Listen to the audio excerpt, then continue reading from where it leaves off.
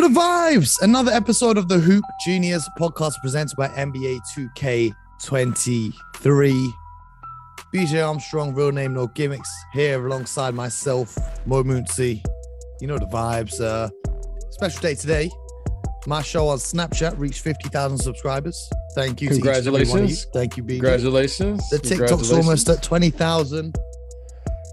The podcast, I can't tell you what that's at, but it's growing nicely. I'm going to just need to make sure if you're listening to this right now, you've subscribed so you're locked in for every episode. Because BJ, the real is back and the teal is back. It was about 3 o'clock in the morning. My phone started going off. BJ Armstrong in his element.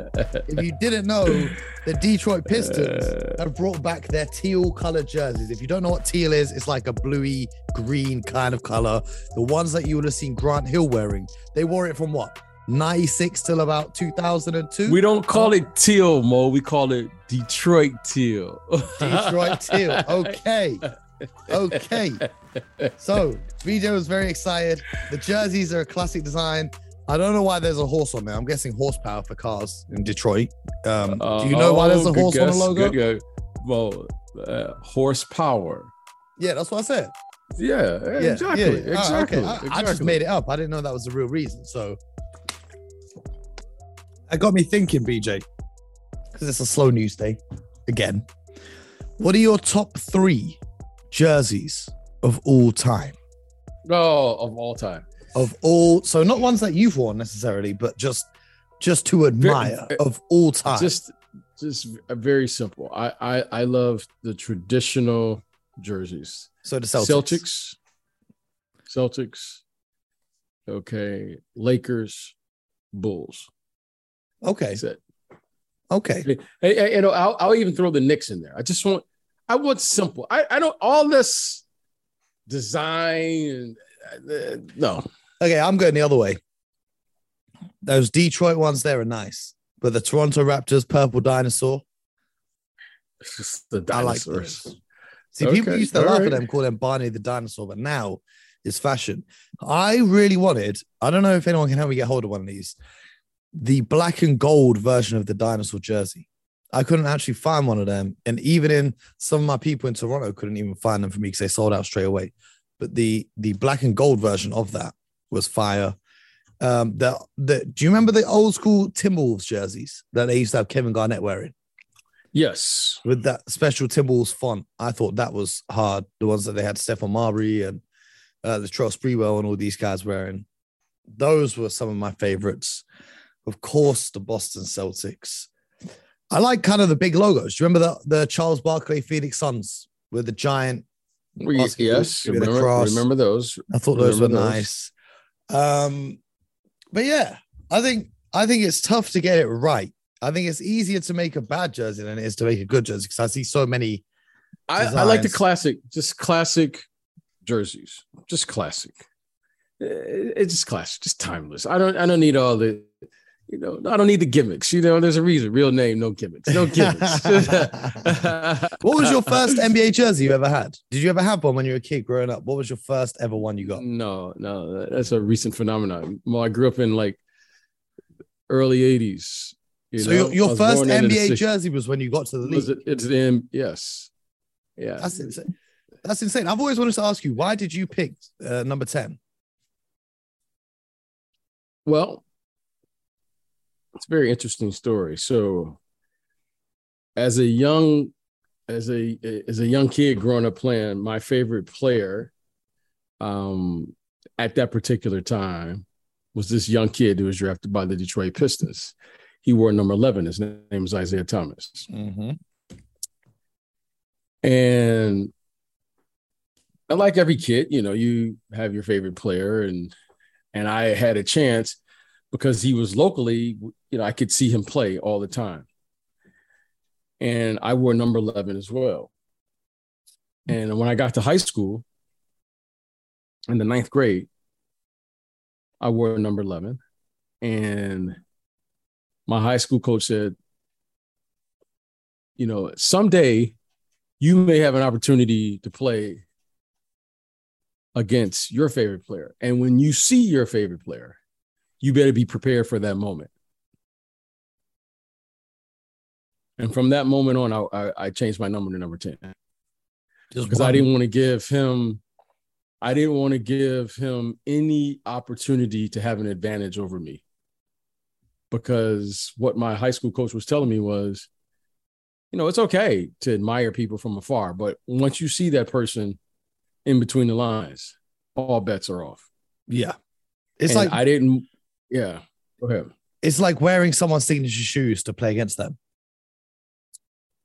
Yeah. I didn't want to give that player who I admire from afar any advantage. And then how ironic was, when I got to the league, that team, the Detroit Pistons, which I grew up watching, was the team that we had to play against, and I ended up having to play against him. So that kind of foreshadowed my career, which, I had a thing as a kid. I had a thing as a kid to never ask an NBA player for an autograph because of that. Yeah. So because you knew you were going to be competing against them. Well, I never wanted that player to ever have a mental advantage. Now, I don't know as much now, but there used to be a thing where there were mental games going on the court. Now everyone's just hanging out, being friends and buddy, and that's fine too. But intimidation used to be a real thing when we played. You were looking for a mental advantage on a player. And if you found that advantage, whether it was trash talking or you befriended that player or whatever the case may be, you took advantage of that. So you were drafted by the Bulls wearing number 10. And then obviously battling with the Pistons, winning a few championships. Then Isaiah retired in 94. Mm-hmm. So when you got to the Golden State Warriors in 96, mm-hmm. you went back to 11. Was that tribute to Isaiah Thomas? No, I couldn't wear 10 because Tim Hardaway had 10 when I first got there. Okay, that makes sense. So what about when you went when you went to the Charlotte Hornets then? I forgot what number I was. You were 10. 10 at the Hornets. I was 10, yeah. Yes. Okay. That was 10. And then Orlando, you wore number 2. Yes. Why? Durrell Armstrong wore 10. Okay. Do you ever see was it a thing for you? Because you see LaMelo Ball this season is changing from jersey number 2 to jersey number 1 because Malik Monk was wearing 1. And so he had to wait for Malik to leave the Hornets to be able to get his preferred number back. Was it ever that deep to you or any of your teammates, the numbers that they wore? No, not for me. The only time I ever played with someone who had a number issue was when one night Michael had his jersey stolen. We were in Orlando. I remember this. We were in Orlando and his jersey was stolen before the game. So he wore, I think, number 12, if I remember. That's right. With no name. And then he wore, and then he wore 45 for a part of that time when he first came back. When I come back like Jordan, we're in the 4-5. Yeah. When he came back from his first retirement. Yeah. And so when BJ Armstrong went back to the Bulls had actually retired the number 10 jersey for what was it? Bob Love? They retired it because he was wearing. I think so. Yeah. 10 before. Bob Love, yeah. So then you took the number 11. Was that the tribute to Isaiah then? No, that was the only number. It was be honest with you, by then I just didn't care. So whatever the equipment got, he was like, we don't have 10, it's 11. Okay, perfect. Whatever. It just, I had grown past that and whatever was easiest, so 11 was there. It was open. So I took 11 and finished my career there in Chicago with that. Oh man, that's pretty dope. That's pretty dope. Speaking of finishing careers, have you seen Marc Gasol lately? I have not. What's he doing? He's just in Spain, absolutely destroying anyone who tries to guard him. He's looking like he's turned back 5-10 years. Someone sent me a video yesterday, and it's just Marc Gasol just cooking everyone. But this is what it comes to in the offseason. We're just eagerly awaiting our breath seeing where Kevin Durant goes to. So we end up watching some of that. Are you going to be watching any of the Eurobasket action that's coming up, BJ? I may. I always end up watching it. I'm not, I'm not planning on it, but if it's on and I'm in front of the TV, I definitely will watch it. When does it start? It starts, I believe, in a week on the 5th of August, unless I'm mistaken. The reason being, Luka Doncic will be representing Slovenia. Oh no, am I completely mistaken? It's starting in September. Yeah, it's September, between September the 2nd. Oh no. Oh, is it late this year? No. So last year it was scheduled to take place between the 2nd and the 19th of September. So now it's between the 1st and 18th of December. Yeah. They changed it this year. December? September. Oh, okay. So Luka is leading Slovenia and Giannis is playing for Greece. Interesting. Which I'm going to be very interested to see. I'm really hoping we get those two going up against each other in the finals. The British team is in the same group as the Greek team. So one of my guys here in the UK is going to have to guard Giannis.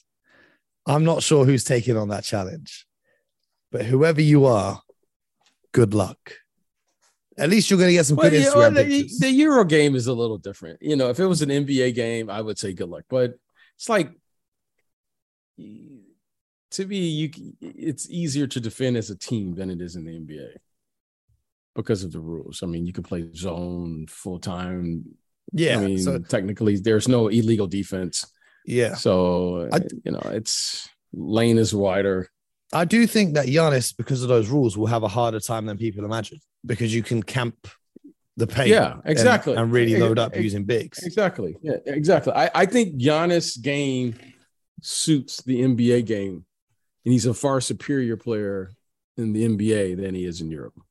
Yeah, most definitely. And plus, he hasn't played in Europe for a while, whereas Luka plays most summers with his Slovenian guys. So that's going to be interesting. But yeah, that's what's happening in the world of the NBA. I feel like we've got to start coming up with a few concepts. I've seen a concept online that I don't know if you're going to hate, but it's a game called Would You Rather. And you pick a player, for example, DeAndre Ayton. Okay. And I will then give you a list of names, and you have to tell me which player you would rather have on your team. Okay. Okay. All right. I'm for it. DeAndre Ayton or Rudy Gobert?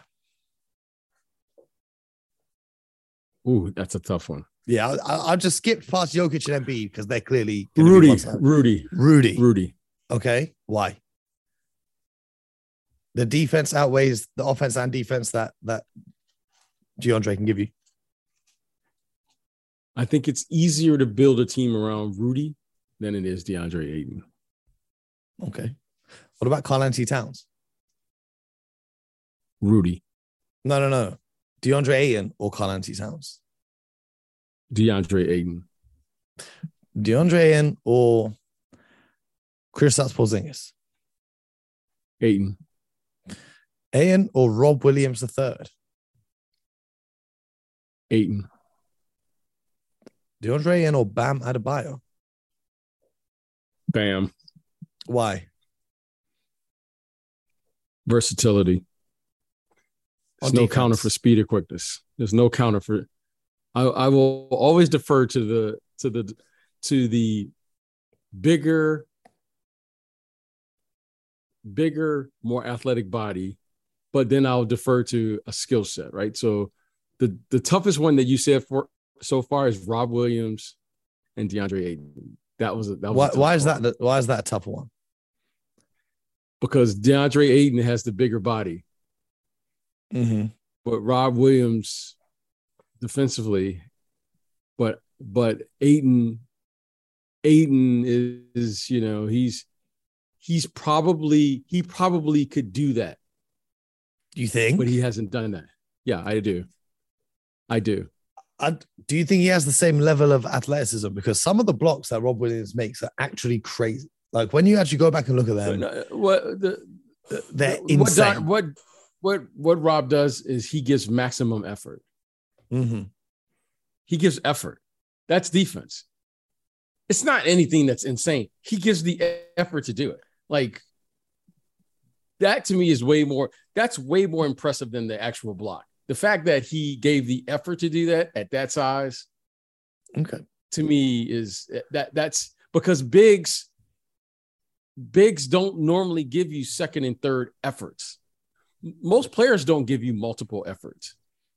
But the one thing that's impressed me about the coach there in Boston is the players were giving second and third and multiple efforts, which they didn't do just a year ago. So again, you'll see that's why you trade for players, because you'll see something and say, maybe, just maybe, I can get him to do something that we haven't seen before. What do you think? Like watching, go ahead.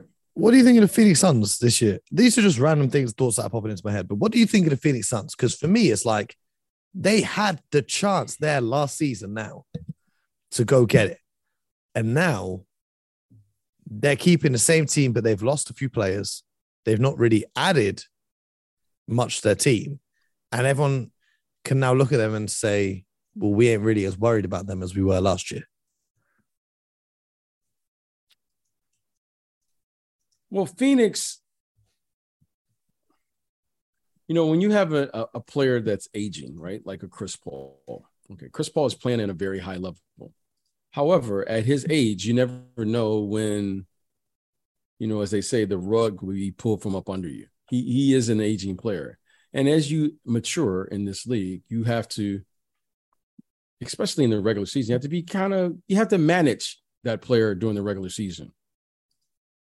Mm-hmm. What I expect from the Phoenix Suns is, something I've kind of thought, I think I've said it to you before, but I'll say it here now, is they're going to have to figure out, whatever one however you want to do, one or two is either Booker, one, Chris Paul, two, or vice versa. Whatever, you could say, some may say Chris Paul, Devin Booker. In order for this team to win, Chris Paul has to be three. And DeAndre and old Miles Bridges. Mikal Bridges. Whichever one. Yeah, whichever one. DeAndre Ayton is good enough. He's athletic enough to carry a team in the regular season. However, he hasn't done that yet. That's why, to me, there was a negotiation with the Phoenix Suns, whether you agree with it or not. Will he carry a team during the regular season? That's what a all-star caliber player does. A star player, a superstar player, will carry you all the way to the finals, and a star player will get you past the first round. DeAndre Ayton has all of the physical qualities that you could want. He has speed, he has athletic ability, nice hands, soft touch, multiple bounce. He can run the court. He can do everything you can physically want. Now, will he go out there and get you 20, let's just say 22 to 27 a night on a consistent basis? That's debatable. Now, if he does that, now Chris Paul can go and just be the third guy. Yeah. And some nights he will have 25 and he'll look great. And then some nights when he doesn't, because of whatever the case may be at his age, which is acceptable, DeAndre Ayton will have 25, 30, 40 points and will be able to carry the load. That, to me, is what the Phoenix Suns are looking for. Now, until DeAndre Ayton does that, he shows you glimpses. He'll have a quarter or two. You'll go, wow. He'll play a quarter or a half, or he may even give you a game. But you can't knock his talent. But consistently, will he give you that 22 to 27 a night? To me, is what they're looking for if they're going to eventually win the entire thing. They need the big fella to step up and be that player. Man, but it's going to be an interesting season for the Phoenix Suns. I want to hear from you guys. Let us know on the Twitter timeline which players you have suggestions for. Would you rather? And we'll get playing that because it's the off season. That's what we're going to do. Just if there's any fans of young British basketball, there's breaking news that the Hoops Fix, my friend Sam, who runs that media organization, have put together an elite squad of young British players to take on the powerhouse California Basketball Club, which features none other than Bronny James on August the 11th. It's going to be broadcast on ESPNU for you, BJ Armstrong. So you can check that out. We're going to be there live and direct, and hopefully see. Mo, who do you have for Rookie of the Year? Rookie of the Year this year? See, a lot of it depends on like the opportunity of the team that they fit in, right? So say the Sacramento Kings actually make it to the playoffs for the first time. I think that would be enough for Keegan Murray to get a load of the votes, you know, because he's really their main addition in the offseason. But then obviously volume numbers wise, it'll be Paolo because they're going to base most of the offense in Orlando is going to be run through him. So for me, it's between those two. I've got a feeling you're going to suggest Jaden Ivey, or do you have another pick? I think it's going to be interesting. Rookie of the Year this year. Reason being is, especially in Orlando, who's going to defer to who? They're all so young down there. Suggs, Anthony, Paulo, you know, Bobo. They have all these young players. Who's going to defer to who? Houston, a lot of young players. Who's going to defer? Do I think they're going to defer to Jabari Smith? I don't think so. No. Do I think Cade Cunningham's going to defer to Jaden Ivey? I don't think so. So I think it's going to be interesting. Now, do I think those guys are all going to be good players? I think they're going to be good players in the NBA. But do I think they're going to find their niche like Scotty Barnes did, or like Mobley, or these players? I don't know. I can't see it as of yet. What do you think about but Chet as I was Holmgren's watching them, chances? I just don't think Chet's body will be able to hold up through the grind of an 82-game season. Not because he can't play. I think the kid has terrific talent. So who's your pick? I really do. This one, I don't know. Like, it may be a guy. Remember when I think Brogdon won Rookie of the Year. Yeah, he won for Milwaukee. I think it's going to be a guy like that, like someone we're not. And like Dario Saric was in the running as well that year. Like, I think it's going to be somewhat. It's going to be. I think Paulo is going to be a good player. I just don't think the offense is going to just go to him and they're going to just defer to him, because the other young players are still trying to find their way. You know, Markelle Fultz is trying to. I think he's still trying to average 20 a night. I think Suggs is still trying to figure out who he is. Yeah, he needs to make his mark. Still trying to figure out. Yeah, I think, Cole Anthony's trying to figure out who he is. Do I think he can average 15, 16? Yeah, I do. But I don't know if that will be good enough. So I don't really know. I think he'll get his chances. I think Jabari Smith will get his chances. But I don't think those guys are – I think it's too many young players. And when I see young players, you have to have exceptional talent where the other players will defer to you. And right now, I do think they're very talented. Yeah. I just don't think they're exceptionally or that much difference than the other players. I also feel like you don't know what's going to happen over the course of the season, right? So say a team, say in the mid-first round, but their star player gets injured and the rookie comes in and steps up and fills that void, then, wow, you're going to have, this guy stepped up and the team got to the playoffs even without player X. On the other hand, you could also have a guy who has a career year in their rookie season. Remember when Michael Carter-Williams won Rookie of the Year? Like, he started his career with a quadruple-double, triple-double straight away. Right. So there's that. I think that Rookie of the Year is the hardest race to call. You know what? That's what we should do tomorrow. Right. We should go through all the awards races and give a ridiculously early pick. That's what we'll do. So you guys make sure you're subscribed, leave a rating, leave a review, and we'll be back tomorrow. Don't forget to hit us on a timeline with your suggestions, or would you rather. And tomorrow we'll be breaking down the awards races in an extremely, extremely early fashion. Till next time, my peoples, get buckets.